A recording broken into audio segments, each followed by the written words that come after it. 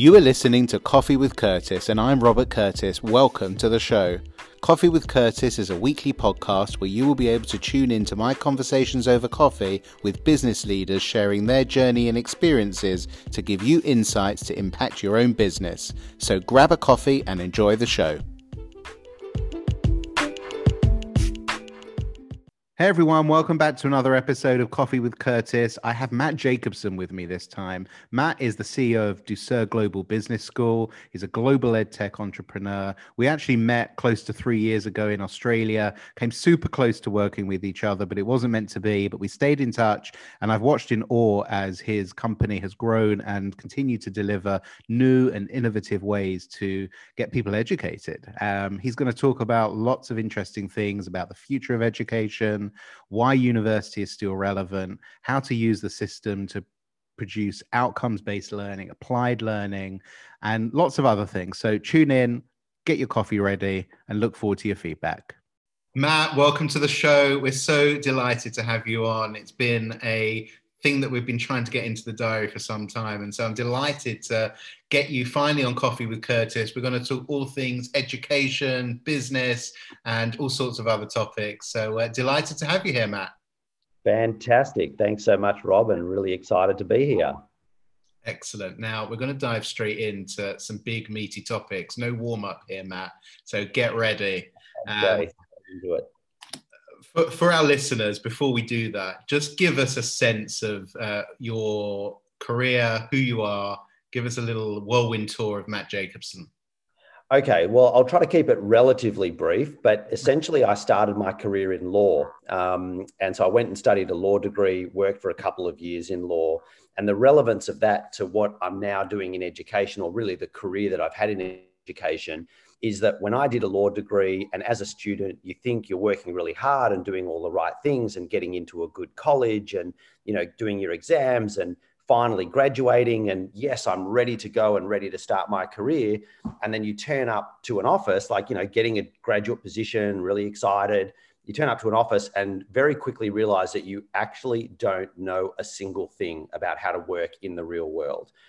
So there's a lot of theory and a lot of academic underpinning with very, very little practical relevance to how you work in the real world. And I thought, wow, is there something wrong with me? Is that just me? And as I would, you know, chat to friends who are in all sorts of different industries, whether it's accountants, advertising, graphic design, the theme was always the same. Oh, I had to learn everything as soon as I went into the job and learn everything on the job.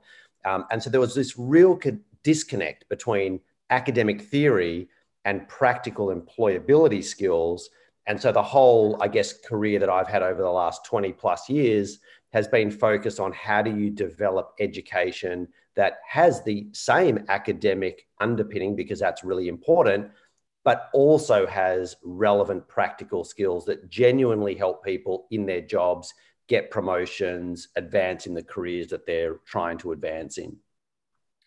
So with that in mind, Matt, education as a system hasn't changed that much over the past, 1,000 years. If you go back, 900 years to the days of Oxford and Cambridge, the system, other than a few new innovations, is pretty similar.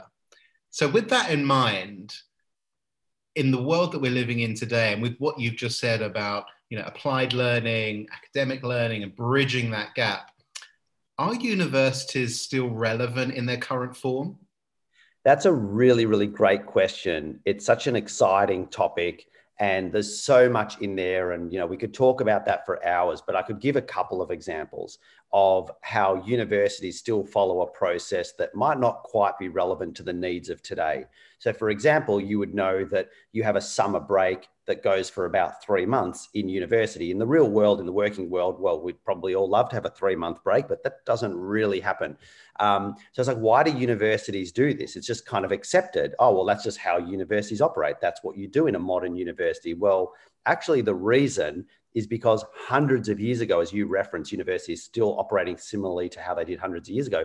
Hundreds of years ago, students had to go home for the summers to help on the farms with the harvesting of crops. Now, how many students do you think in London or in Singapore have to go home over the summers to harvest crops? Probably not so relevant today, but the universities are still in the same system. Another example that's probably more practical is the method of lecturing and the method of examination. So you teach information by having a person standing, just basically talking for an hour, and everyone's passively listening in a big room. And then at the end of that process of months of receiving information, you put 500 people into a huge hall and have them all sitting a standardized examination paper. So is that the best learning methodology? Is that the best way to teach people? Is it the best way to learn problem solving and creativity and innovation? Absolutely not. It's probably the worst way to do that. And is that me saying it? No, I'm not coming in as an outsider. I'm just saying that this is what all university research will show in terms of the effectiveness of lecturing or examinations. So why is it done in that way? Well, part of it is just inertia. So, continuing to do what's being done for a very long time. Part of it actually does have very practical reasons. The only problem is they have nothing to do with good education. The practical reasons are simply about mass volume. So examinations, for example, came out through the Industrial Revolution in the UK, when universities were requested by the British government to increase their enrollments by 300% in a very short space of time. The only way you could do that, the same way you would manufacture and produce any type of product, is to have an industrial process, a turnover process. So you don't have customization, innovation, looking at personalization. You put everyone in a big room and you get them to fill out the same piece of paper. That's a very, very efficient way to conduct education, not necessarily the best way to conduct education. So there's a lot of legacy things within universities that still continue on today. And that's why we love the partnerships with our university partners that we have around the world, because we still have the vision of collaborating to innovate and disrupt the way higher education works. But for a lot of universities, it's difficult to do it just purely internally, because they've now become so huge. And as you become huge, it doesn't matter if you're a huge bank or a huge government department or a huge telecommunications company. It's very hard to adapt and be innovative and evolve when you have tens of thousands of staff and tens of thousands of customers, or in this case, students. So we try to come in as an edtech innovator with a very large, reputable infrastructure, and together create something that really neither of us could do independently on our own.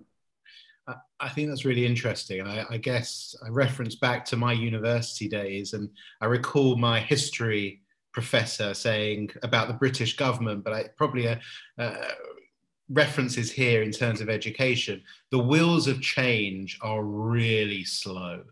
And it often takes that outside third party to come in and disrupt. But what I love about what you're doing with Douceur, and maybe you'll just reference a little bit about what happens with the infrastructure at Douceur and what your mission is that you're using the system that exists, but innovating from the inside ultimately.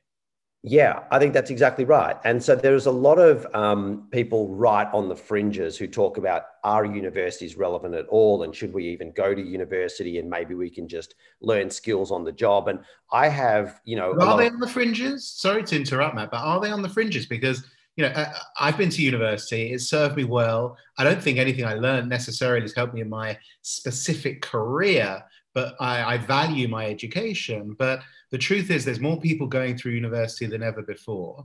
In America, there's a debt crisis that's attached to it. Is it a fringe idea?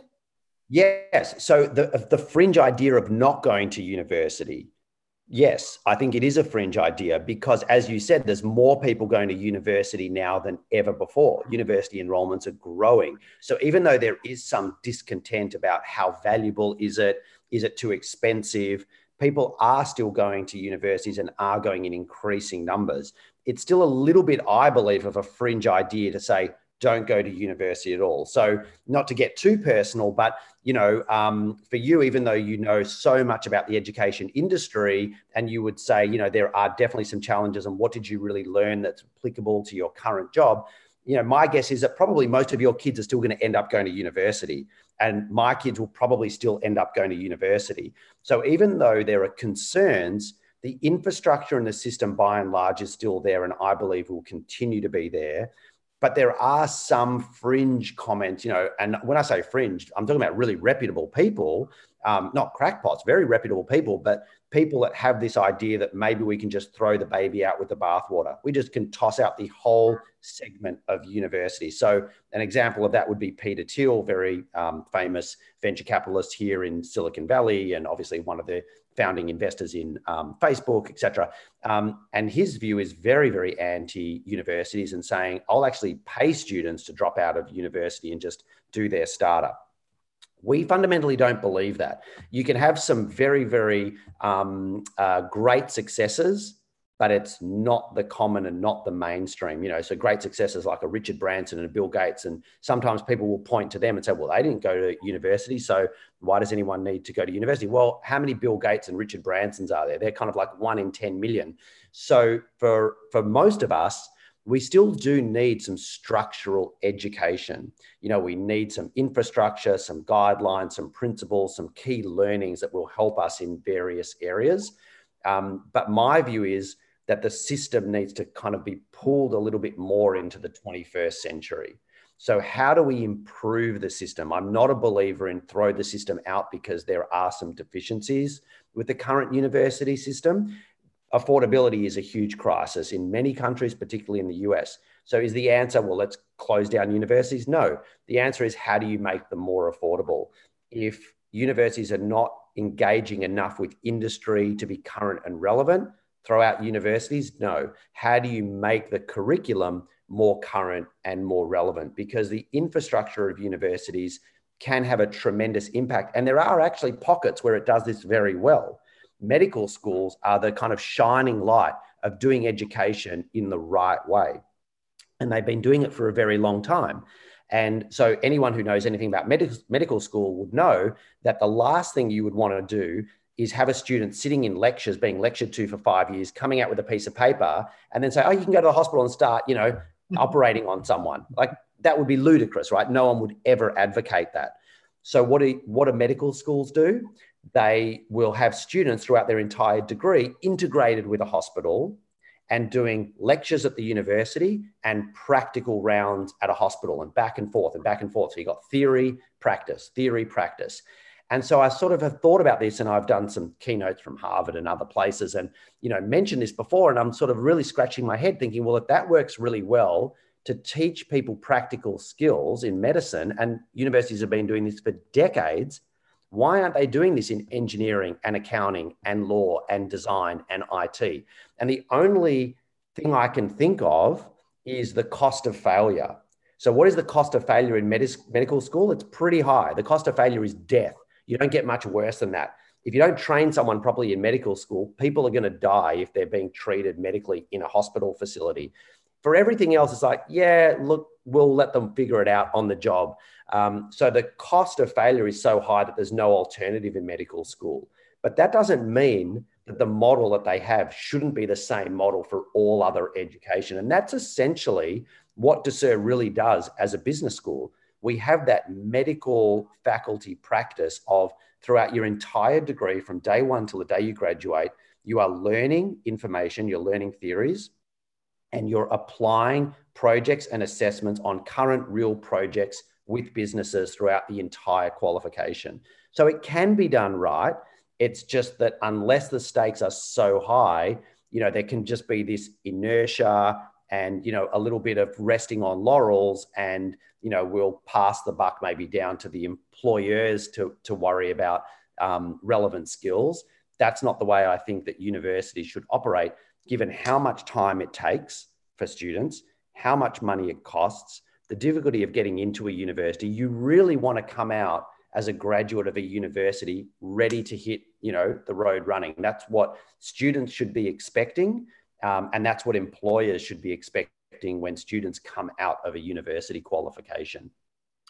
I concur with what you're saying. I guess education is still the best gateway to more opportunities, is perhaps how I'd put it. That the more you know, through whatever mechanism that is, whatever learning takes place in your self-development, can only create more opportunities. I guess the the element that maybe I have sympathy with. I was reading Mike Rowe. I don't know if you know Mike Rowe. He's the TV guy from the Discovery Channel, and Oh, right, right. I can't remember what other show he's got at the moment. But he's pushing that perhaps more fringe concept of, we've got so many jobs in America that don't require an academic degree, and there is huge unemployment that's coming out of the pandemic, particularly.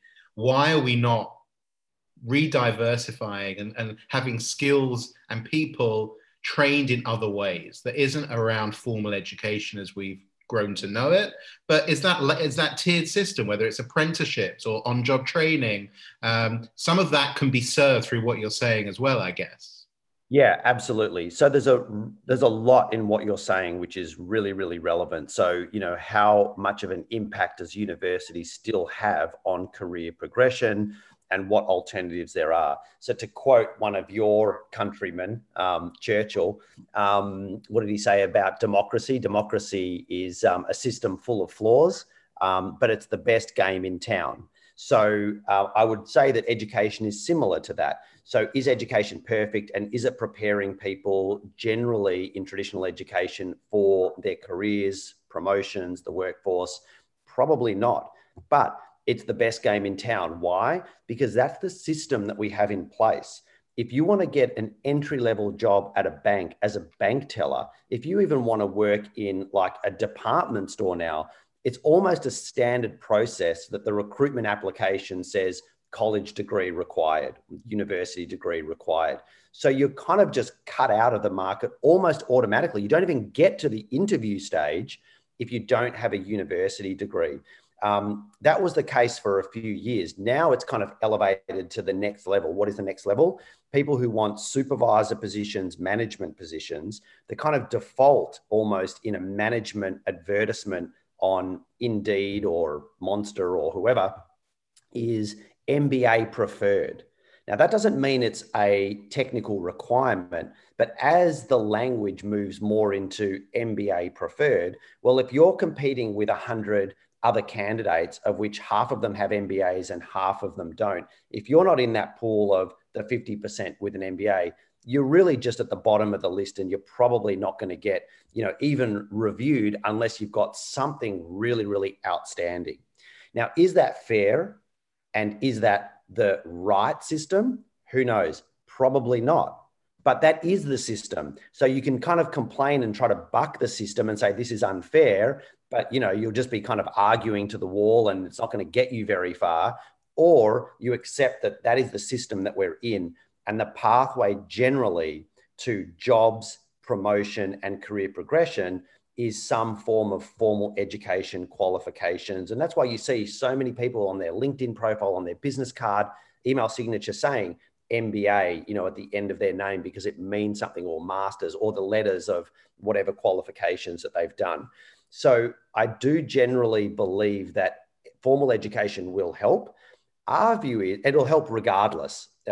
There's stats around, how much more earnings you'll get from a bachelor's degree versus a high school diploma in any country in the world is going to have a significant increase, typically about 25, 30%. Same jump between a bachelor's degree to a master's level. So that's significant, opening up new jobs, new promotions, income increases, etc. So just getting that piece of paper in and of itself will be a benefit. But our view is, okay, if you've got a choice of going to school A or school B to get that piece of paper, you're going to be spending time regardless. You're going to be spending money regardless. Shouldn't you do one that also provides you with great skills that help you in your career versus just doing it so you can kind of tick it off and get the piece of paper? It's a lot of work for kind of just that superficial value of having the letters versus, in our case, students are working on real current projects, solving global impact challenges of the United Nations, of LinkedIn, of airlines, of banks, of Make-A-Wish Foundation. So you're getting real skills and having real impact at the same time as you're still getting that formal, publicly accredited university piece of paper. I guess what you're saying, and I really resonate with this, is that outcomes are the biggest driver around decisions.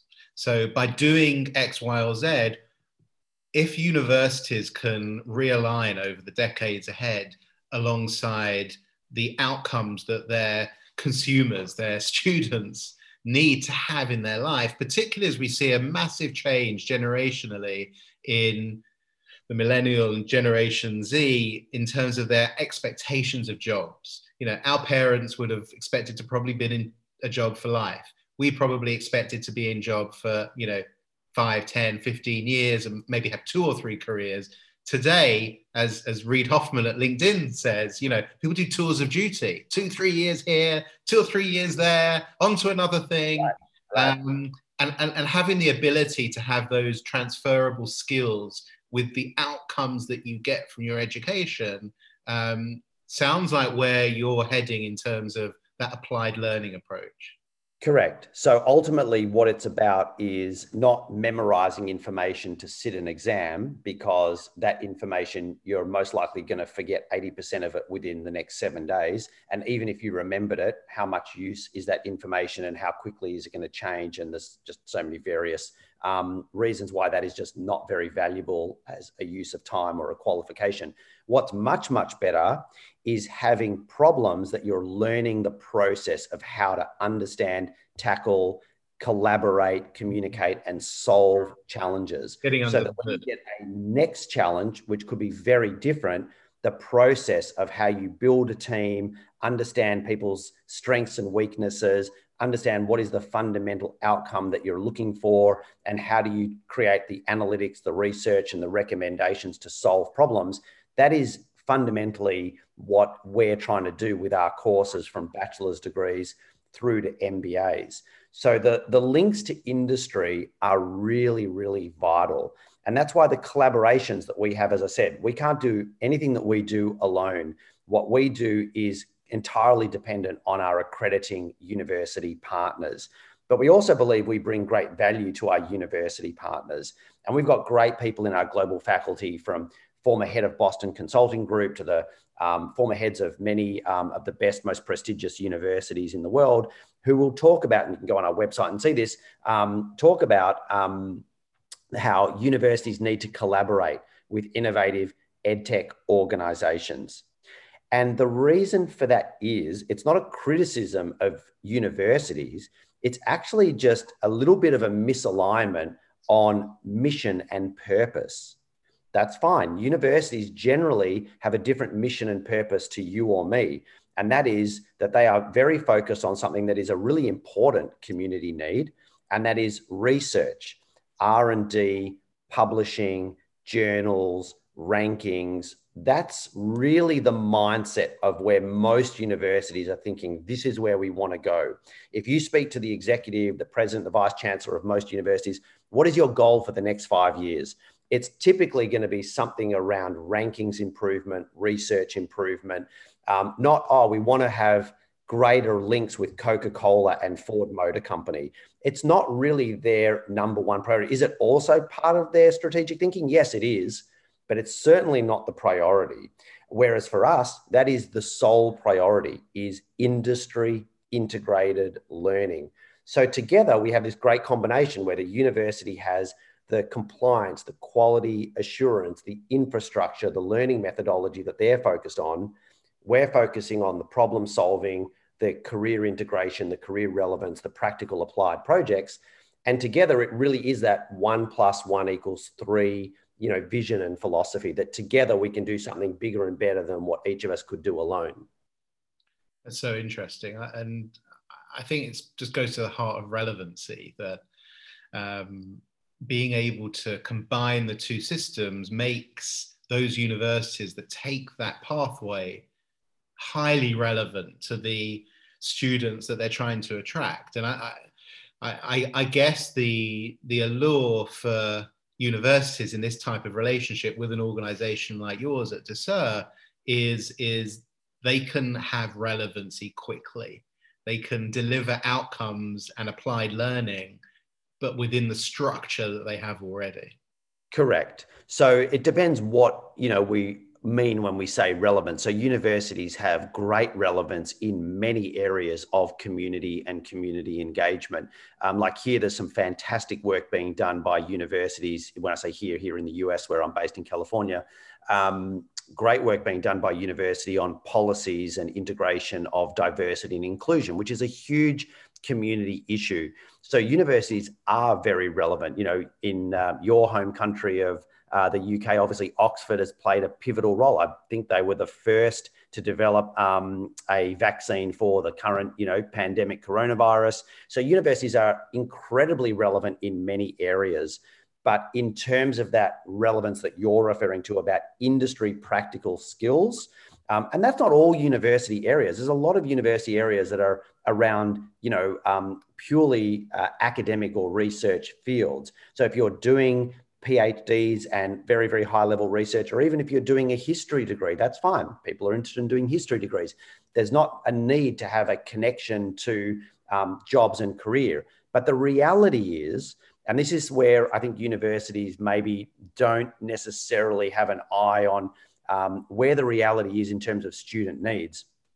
The reality is that universities feel that most of the students and their mission and purpose is around academic and broad-based knowledge. We're teaching students to become learners and knowledgeable citizens for the future. Well, that's kind of an admirable goal, but all you need to do is actually ask your customers, in this case students, what it is they want. And over 65% of students will say when they're asked, their goal of going to university is to get a job. So there is a little bit of a disconnect between what universities' mission and purpose is versus what their customers' mission and purpose is of being at the university. So for us, that industry connection is pivotal, especially in what are vocational qualifications. If you're doing a law degree, an accounting degree, or an IT degree, most people are not doing an IT degree because they're like, yeah, I just kind of had this fascination and I wanted to learn more about how IT works. No, most people are going to university doing an IT degree because they're planning on trying to get a job at Intel or Cisco or IBM or wherever. Changing tack a little bit, the delivery mechanism of education, we touched on that just before, hasn't dramatically changed over those centuries, as we already referenced. One of the things that I love about what you're doing at Douceur is you are really innovating in terms of how learners learn, the method by which they consume that content and then demonstrate their understanding is really different within the Douceur model. And the memory and learning by rote and the examination system is something that some people do very well at. I personally did do well at that, but I don't see why that's so relevant in a world where we're consuming content at unbelievable levels like never before. Students want to, I guess behaviorally, want to learn in the ways that they're consuming other things in their lives. So we're on a podcast now, whether it's video and audio, whether it's other ways of learning that are not through traditional methods that also fit around their lives, particularly as people need to perhaps work whilst they're learning. They may have families already. There may be other demands on their time. How to learn is being dramatically shifted. And I think you're really at the cutting edge of that. Just talk to us more about what you're doing at Douceur with all of that. Yeah, such a great topic and so interesting in various ways. So universities in a campus environment are definitely environments that have not changed in a very, very long time. So when you and I went to university, what we did for undergraduate education, what we did made a lot of sense. You had to go to campus and you had to sit in lectures and you had to go to the library. Why? Because there was no other way to get information. If you didn't go to literally walk to a library and take out a book, there's no other way to actually get that content. And if you didn't sit You're taking me back, Matt. You're taking me back. Yeah, that's how we had to do it, right? So there was no choice. But what else were we doing at that time? Let's say you wanted to watch a movie. You would actually have to have, if you remember what these things are even called now, there were these VHS tapes, these big kind of black boxy things that used to stick into a machine. And that's how you used to watch a movie. Now that was happening at the same time. Now, if you spoke to a friend and they said, oh, I'm going to watch a movie tonight, I'm just grabbing one of my VHS tapes and sticking it in a VHS, you'd be like, what? What are you talking about? That's what people did in the 80s. So that was the technology at the time. No one would do that now, right? Like you said, podcasts that we're on now, where you've got Netflix and all these different technologies. What's interesting though, at the university, fundamentally, the campus is still doing the same thing as that VHS tape level technology. They've got the lecturer in the front, they've got the physical libraries, and you're being lectured to in a format that is not necessarily delivering modern required education. So what we're doing in an online environment, and one of the, there's nothing really positive about having a global pandemic, but one of the sort of outcomes that I think has spurred a lot of innovation and change is that universities have had to fundamentally really tackle this question of online education, digitization, being pulled into the modern world, which may have taken another 20 years if it was just at the pace that they chose to do it, versus they were forced to move very quickly into the online environment.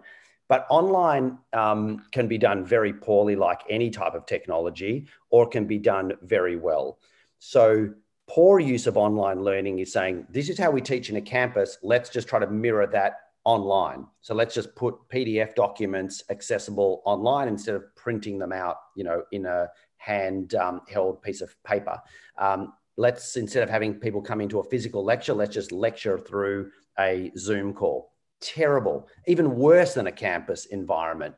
But you can do things with technology that, you could never do in a traditional campus environment. So I never talked about this before in any presentations about movie analogies. So I don't know why. I must have got some movies in the back of my mind. Pandemic, but we're all watching movies like crazy. I'm just inundated with too many Netflix things to watch.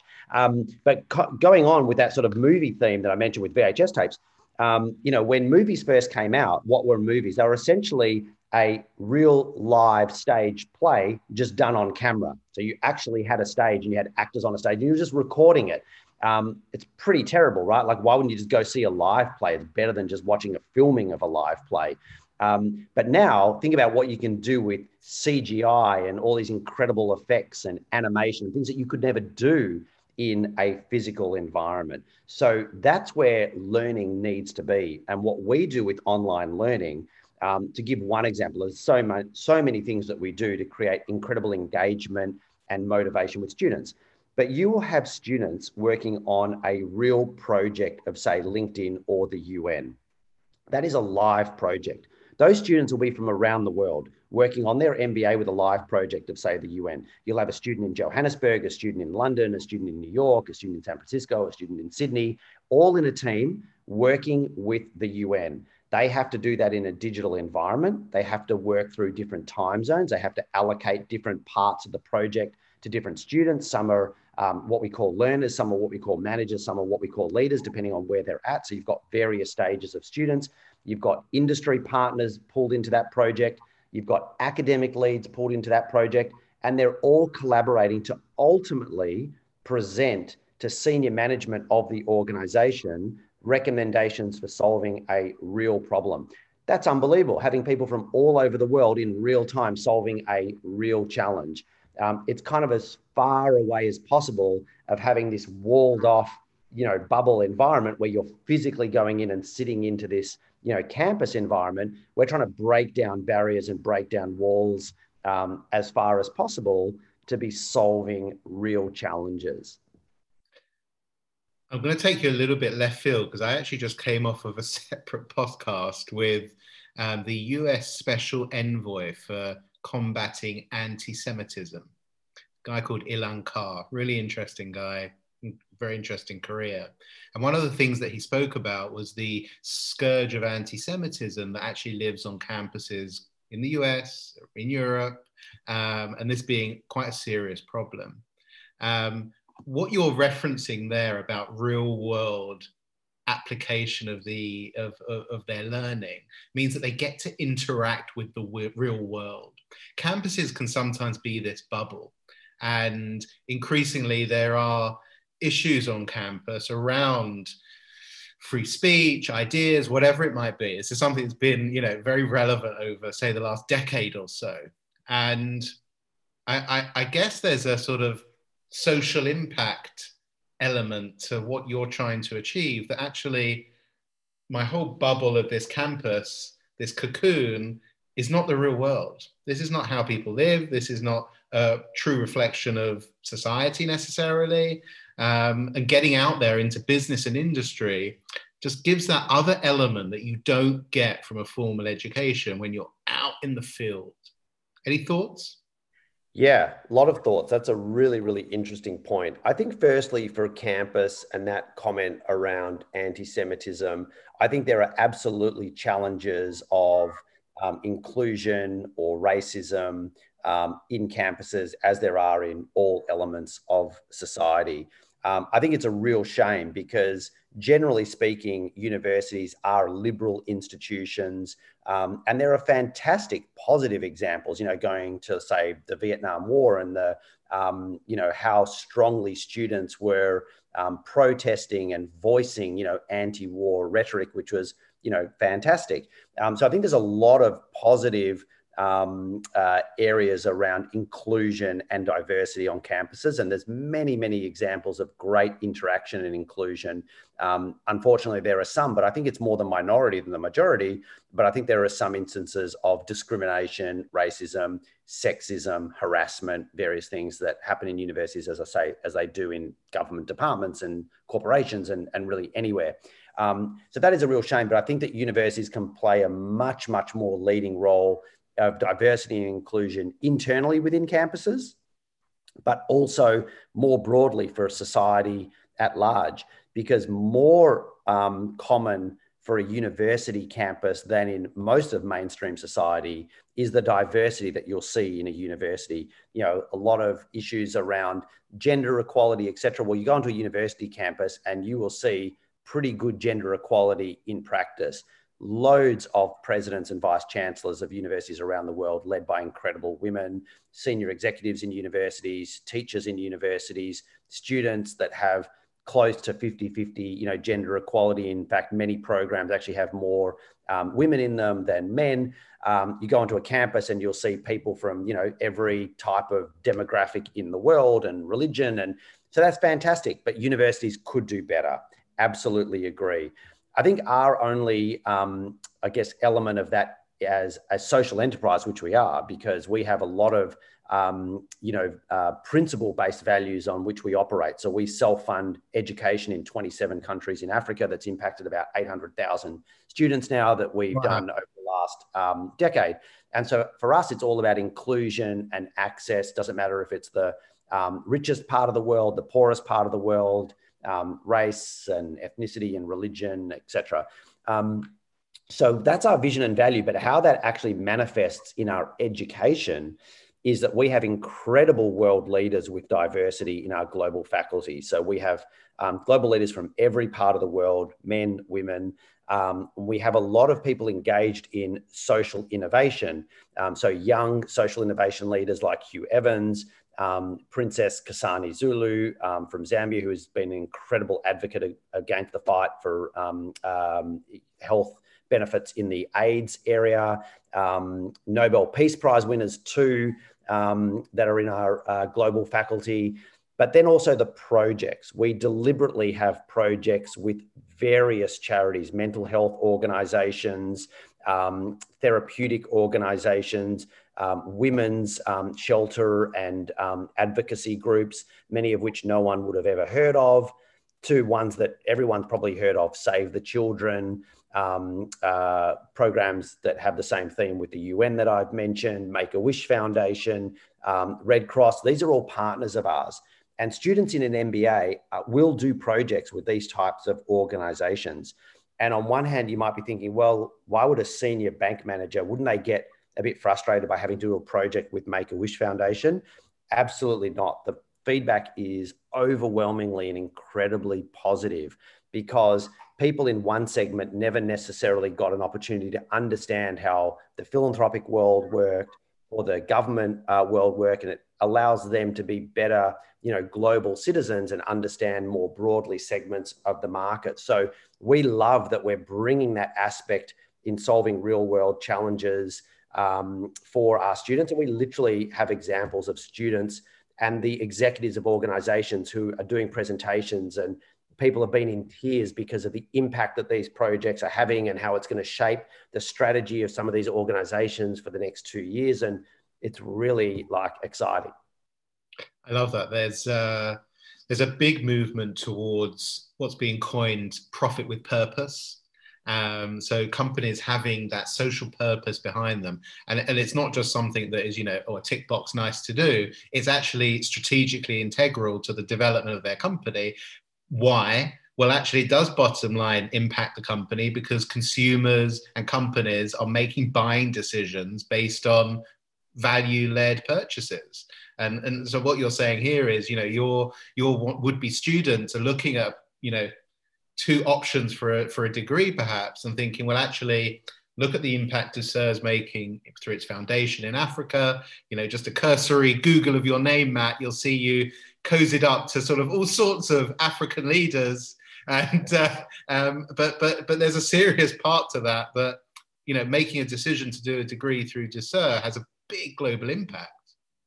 Yeah, so I mean, we love that. I'm not sure that potential students would actually make a decision to study with us based on our philanthropic work. It would be nice if that was part of the decision making, and maybe it is for a few. But ultimately, I think the decision is this the best quality degree that's accredited by Torrens University Australia, or University of East London, or University of Wales Trinity St David, or University of New England, or University of Mauritius, all our various university partners, which is the right degree that's going to have the right skills for that particular candidate. But absolutely, what you're saying, I think, is a big movement, and I think it's a great movement. So, historically, you used to have this really, really big divide between an evil corporation that was just trying to make a profit at any cost, and this kind of do-good charity that was, just wanting to hold hands and sing songs and never knew when their next funding round was going to come in and if they were even going to be operating in the next quarter. So you had this really, really vast kind of space in between. And now you've got incredible organizations. You've got the B team that's been sort of led by Richard Branson and others. You've got 100% Human at Work. You've got these really great initiatives that are about how do you combine this double bottom line? How can you make a profit and do good at the same time? It doesn't have to be mutually exclusive. And I think the organizations that can get that model right, where they're sustainable, they're genuine, profitable businesses operating at the same time as doing good, which, we love the sector we're in because by nature, that is what a university is, or any type of education institution. In one sense, they're businesses, unless you're a public school, for example, but in one sense, they're business because anywhere you charge a fee for a product or service, that is a business. So universities are a business in the sense that they charge fees to students. But there's also a great community good of educating people and providing people with skills and knowledge and career opportunities, which lifts them out of poverty or gives them career opportunities and better, lifestyle and opportunities for their families and their children. So that's why I love the sector so much, because it's a great, huge commercial opportunity. University is a massive sector, but you're, doing things that are really positive in the community at the same time. Talking of charging fees for services, Matt, you're the CEO of a global edtech company. How do you approach, and I ask this question because a lot of my listeners are sales and marketing professionals, how do you approach sales and marketing as an edtech company in terms of your sort of have a dual role of sort of being B2B because you're partnering with universities, but you also have a B2C model ultimately because you're offering a service to consumers that they're purchasing. What does sales and marketing look like at Douceur, and how do you approach getting content and messaging and value out there to drive consumers? Yeah, brilliant question. So we do everything, as you mentioned, from a B2B model to a B2C model. So fundamentally, universities are a business to consumer model. So by and large, and when I say by and large, probably 98% of students around the world are consumer-based marketing initiatives. So you'll have a billboard on a freeway, you'll have advertising inside a train or on the outside of a bus, or you'll have Facebook ads or LinkedIn ads, and you're trying to attract an individual that might see an ad for UCLA or an ad for Bar Ilan University and think, oh, that looks interesting. I want to get more information. And if it's the right sort of course, they can then inquire, talk to an advisor. That's the process that essentially universities go through. And we do the same thing. So we market publicly, we market to consumers, and any individual that thinks, oh, this is a great MBA in luxury brands management, or this is a great bachelor degree in entrepreneurship, they can inquire with us directly. And if it's the right program for them, they'll enroll and we'll take them through that program. But the other side to what we do, which is much less common in the education sector, is the business to business part of our marketing. And so I mentioned a lot of organizations that we work with already, big brand global organizations, but not all global organizations, a lot of small businesses, a lot of government departments. And that's essentially going into organizations and developing a long-term talent acquisition, talent retention, talent development strategy. And university qualifications are a fantastic way to do that. Organizations are always providing training, but most training is short term. So we've got a half-day workshop in this or a 4-week workshop in that.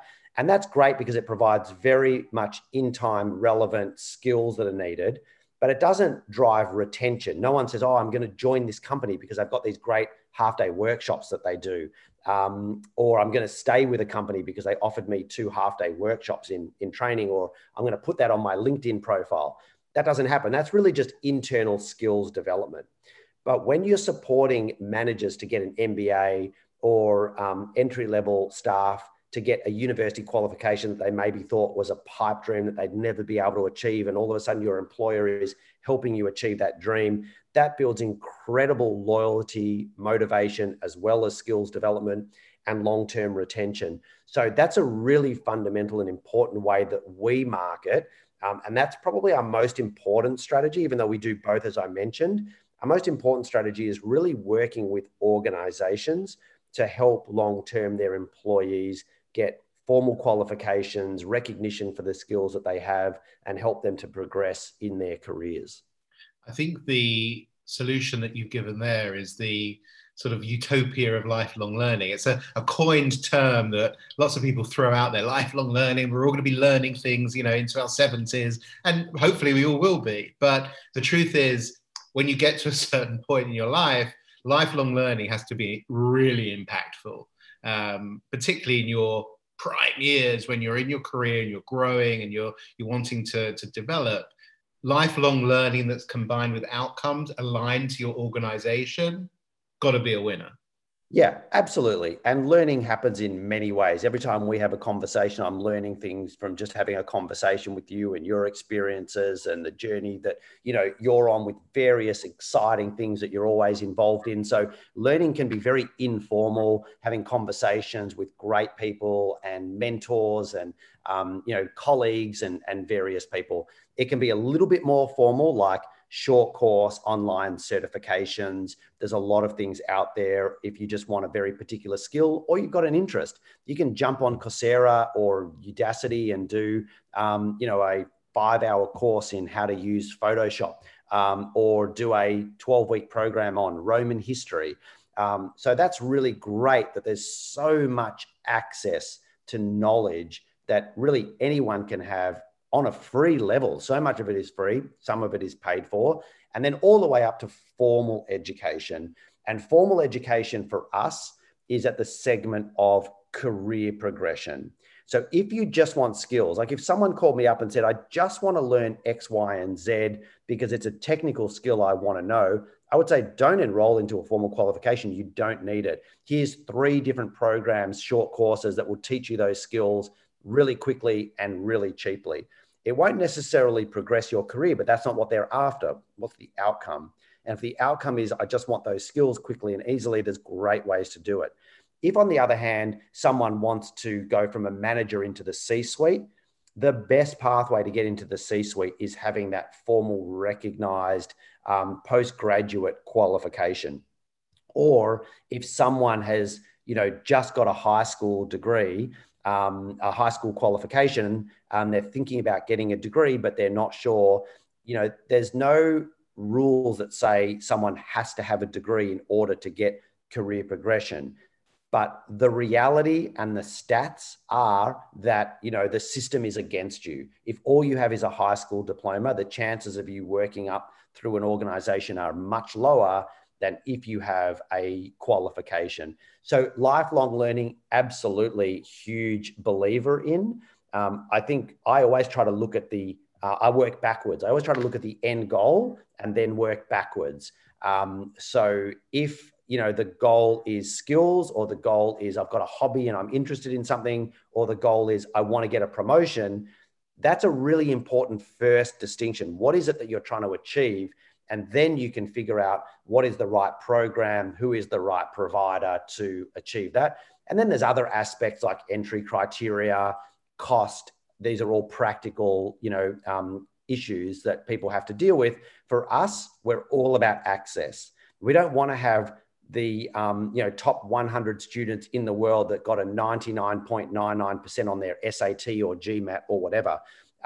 There's obviously entry criteria to get into formal publicly accredited universities, but fundamentally, we believe that everyone should have the opportunity to get a world-class education. So our vision and mission is around access. We want someone to be able to do an MBA. It doesn't matter if they're in Kigali or if they're in New York, if they have very little money or they're very wealthy. And so we have programs that range fully accredited, and forgetting the bachelor degrees for a moment, at the MBA level, we have fully accredited degrees starting from $7,000 up to around $40,000 in US dollars. So there's a range there, but there's deliberately a big range depending on the style of the programs and the accreditation, because we want it to be accessible for everyone. And then we even have scholarships for, various scholarships for various needs within that. But you're starting to get into a realm of everyone can afford that. When you're talking about college costs of $120,000, $150,000, $200,000, you're automatically an elitist institution. You're there for very wealthy individuals that can get wealthier. That's fine, but it kind of doesn't help 95% of the population that's out of that system. And if you're in an education environment where they're the only options available to you, you're essentially priced out of the market in many ways. And that is, I think, a real tragedy, that no one should miss the opportunity for a world-class education because of affordability. People don't want a degree or they don't want to study. That's fine. That's an individual choice. But if someone is highly motivated and their dream is to get, a world-class recognized qualification, and they can't do it because of cost, that's really, really unfortunate. That's such an important message, Matt. And I guess even if you take America, the sort of, coastal elites, whether it's the Northeast or, based out where you are in California, those very high-end elitist universities, elitist only because they're so expensive to get into as the first barrier. It comes back to what we said at the beginning, that education is the gateway to opportunity. It doesn't matter whether you're in New York, New Delhi, or anywhere else. Being able to access that content to grow your mind and ability and outcomes is the answer. Yeah, absolutely. I mean, I kind of look at some things and I roll my eyes. Not sure if this is the right thing to be saying on a podcast, but we sort of say what we feel. But when coronavirus started here, there were some universities that came out with these incredibly generous statements saying we're going to cap our fees and have no fee increase because of the current situation of the pandemic and the difficulty it's imposing on some people. And I know these universities, and I'm like, your fees are $200,000. Not having a fee increase is really not the most amazing thing in the world when you're already charging $200,000 US dollars. It's insane. So for us, you compare that to having a bachelor's degree in the US that you can get for $14,000. And that $14,000 isn't paid up front. Firstly, there's loans available or financing, or even if you paid it off over a few years, you're talking about paying $80 or $100 a week. That's someone who's working at McDonald's part-time or Starbucks. They can afford that. $200,000 is, capping the fee or not, is out of reach of 90% of, the population. I think we could all agree with that. Matt, final question for you. As someone who's at the cutting edge of all innovation around education here, and we've covered some of it, and there's probably loads more we could talk about. 20 years from now, take us there. What does education look like? Has it advanced in very fast ways? Oh, that's a really, really great question. Such an interesting question, because on one hand, you'd be thinking, of course, like, where are cars going to be in 20 years, or where is, aeroplane traffic going to be in, transport going to be in 20 years. And you just think about the incredible innovations, medical innovations, and those sorts of things. And so we would like to think that, university education will be unrecognizable in 20 years. But you walk onto a college campus, if me and you went and just sat in a random lecture of a random university, we'd be taken back 20 years because, wow, this is what we were doing 20 years ago. And if we our parents to come in and sit in a lecture, they'd be like, wow, this is what was happening in universities back when we were 20 years old. There's a little bit of skepticism about how quickly and how much universities will adapt and will move. But I am very positive as well, and very, hopeful that innovations will be adopted, primarily around better access and better graduate opportunities. So all of what we've been talking about, at the end of the day, I mentioned that I like to look at the outcome and work backwards. What is the outcome? And the outcome for most students is to get a job. The reality is most students walk out of a university with a piece of paper and still can't get a job. Graduate positions are really, really tough. And so I think the evolution is not so much on will there be virtual reality and artificial intelligence and all this kind of cool sounding stuff that people talk about and universities talk about and futurists talk about. And I'm sure that will be in there, but that's still, not really the end result that students or institutions should be looking for. What students want fundamentally is the ability to enter the workforce or to progress in their careers and build a better life for themselves, have higher earning potential, and have a better living standard for their family. That's not going to change in the next 20 years. So my kind of hope and what we're trying to drive is that some of those outcomes over the next decades, we'll see better quality, practical outcomes for students beyond having, the piece of paper itself. Super answer. Matt, this has been so interesting to dive into some of these topics with you. And as I say, we could go on for a long time, and there's much to discuss. I think what you've outlined, if anyone in any senior education roles, in government or otherwise are looking at this is a manifesto for how education can look in terms of outcomes, delivery mechanism, financial models. There's a lot you've covered here that I think makes a lot of sense, and I think a lot of people will resonate with that. So Matt, it's been amazing to have you on Coffee with Curtis, and look forward to seeing you very soon. Perfect. Thank you so much. It's been lovely to chat, and thanks very much for the opportunity to, talk about our thoughts on the topic of education. Love it. Thanks so much, Rob. Thanks for tuning in to this week's episode. Just before you go, I would really appreciate it if you hit the subscribe button so you can get weekly updates on the podcast. Hope you enjoyed your coffee.